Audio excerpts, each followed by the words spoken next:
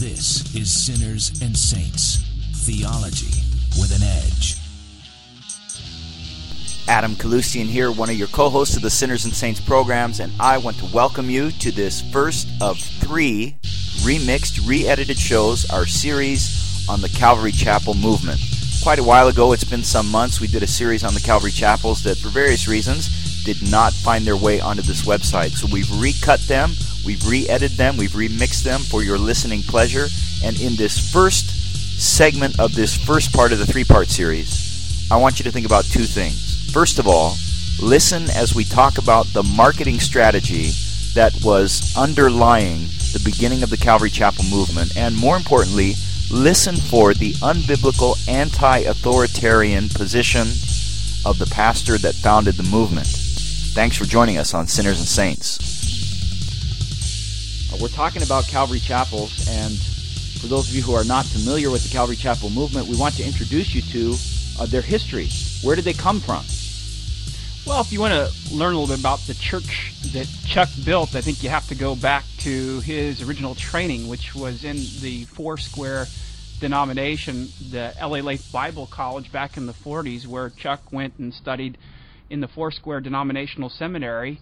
And after that, he took a calling to be an evangelist. And according to Chuck's own description, for a period of about 17 years, he had his 2 years of sermons, and when he was done preaching those, he packed up his stuff along with the wife and kids, and they went to the next church, and the next church, and the next church.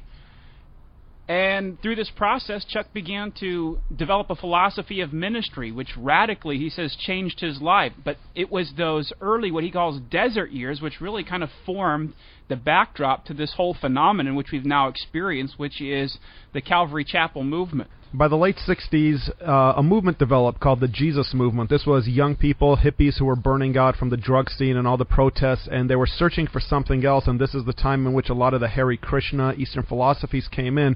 But some of the people were used to hearing the name Jesus, and they started turning over to Jesus, or they became the Jesus Movement, the Jesus Freaks, or however they were called during that time.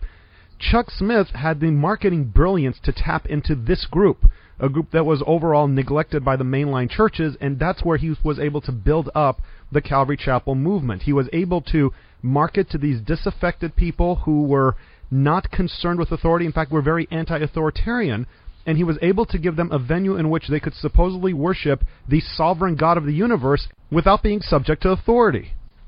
What do you mean that they marketed themselves to a disaffected drug culture, and what do you mean that they're anti-authoritarian? Well, Donald Miller wrote a book called Reinventing American Protestantism, and in there he's referring to the Calvary Chapel movement and other things, and he said this ministry was spread to the hippies in the Costa Mesa area, and at that time he went through and he got these people who were they were able to get an excitement for sharing their new faith. This open atmosphere fit them perfectly at Calvary Chapel. This idea that what they were already feeling and sensing about themselves is what was catered to, as opposed to the gospel being preached which transforms lives. Instead, it was a gospel tailored to their lives. I think that's correct, because there are a number of times where Chuck himself refers to the unfolding development of the Calvary Chapel in its early stages in history.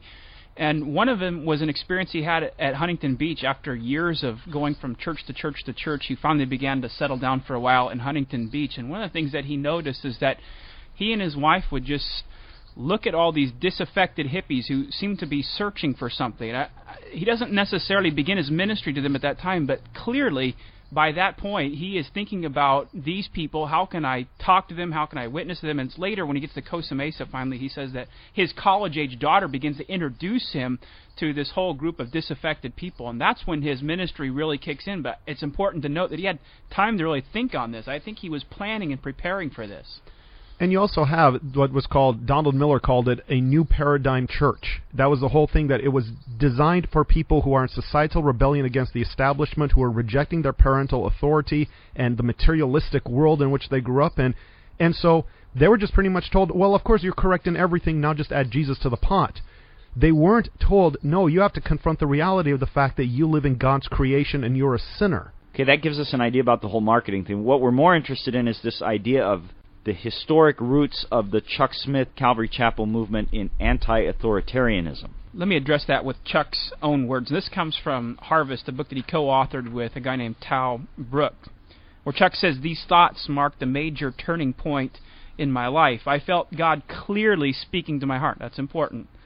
"And after more than 17 years of personal drought, 17 years of failure in the traditional forms of Christian ministry, I knew that this era of confinement was finally coming to an end." Now let me tell you from his own words how this comes to an end. He says, "That very Sunday evening, church service had been unusually joyous and positive.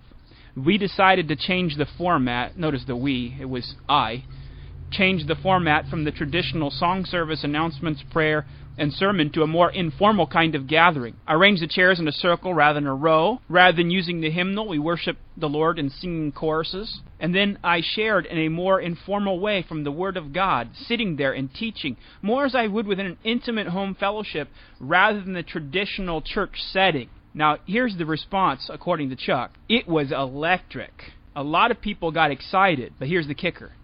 The board members had difficulty with the change of format, and they were so upset they called a board meeting immediately after the service. And they informed me they did not want this to continue. Now, the normal response, the biblical response of a pastor teacher in a church, when they do something or they say something that the board has a problem with, is to sit down with your fellow workers in the Lord and to work through these issues and to try and find a way to address their concerns with humility and submission and working together as those appointed by God.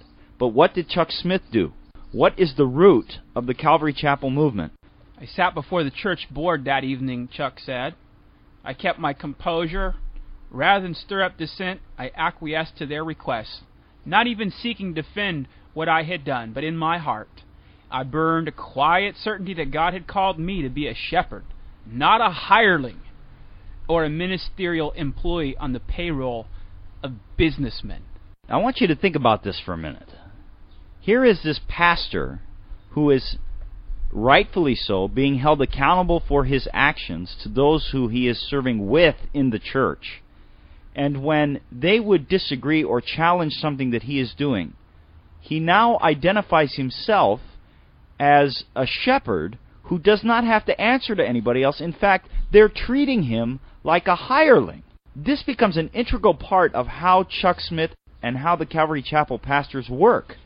Their view is that they are accountable to no one except to God, who tells them immediately, without any mediation, how they ought to do things.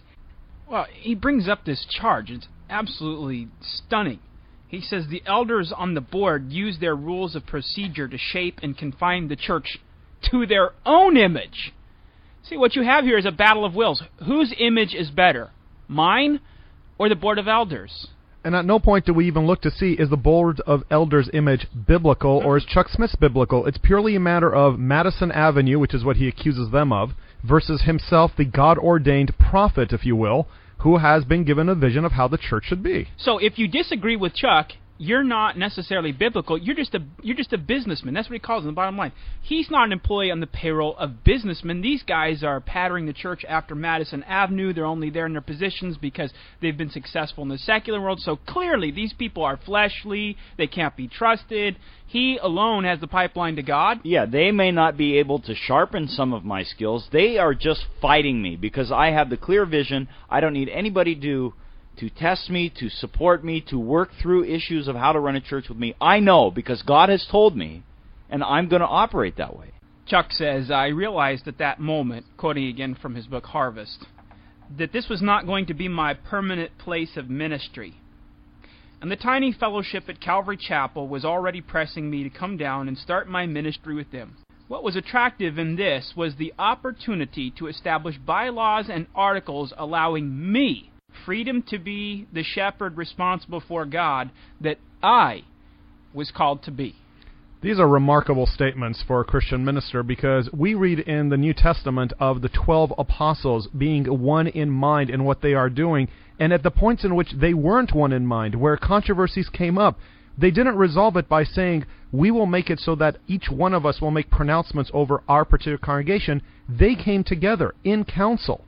And that's where they hashed out these things, and they came to an agreement guided by the Spirit, evaluating the Word. Well, apparently the church expanded from Jerusalem, Judea, Samaria, to the uttermost parts of the earth, because these 12 apostles couldn't get along, and each of them needed to go to their own little fellowships and establish churches according to the way they wanted to minister before the Lord. So what we have to do is ask, is this looking like a good Christian model of doing business? Because quite often you're just going to get the argument, well, look at how big we are. We have the explosive growth that the New Testament church had, 3,000 baptized in one day, and we don't see this in the mainline churches. And so obviously they're false, and we're true because we're bigger. This whole argument that structure constrains growth, and that it is the antidote really to growth, or the antithesis to growth, is really silly, because he himself brings this up, and this is why it's important to address. He says, little wonder that particular church, referring back to the Corona Bible Fellowship,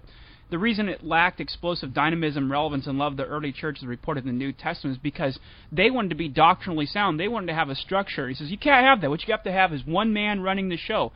But Acts doesn't report that.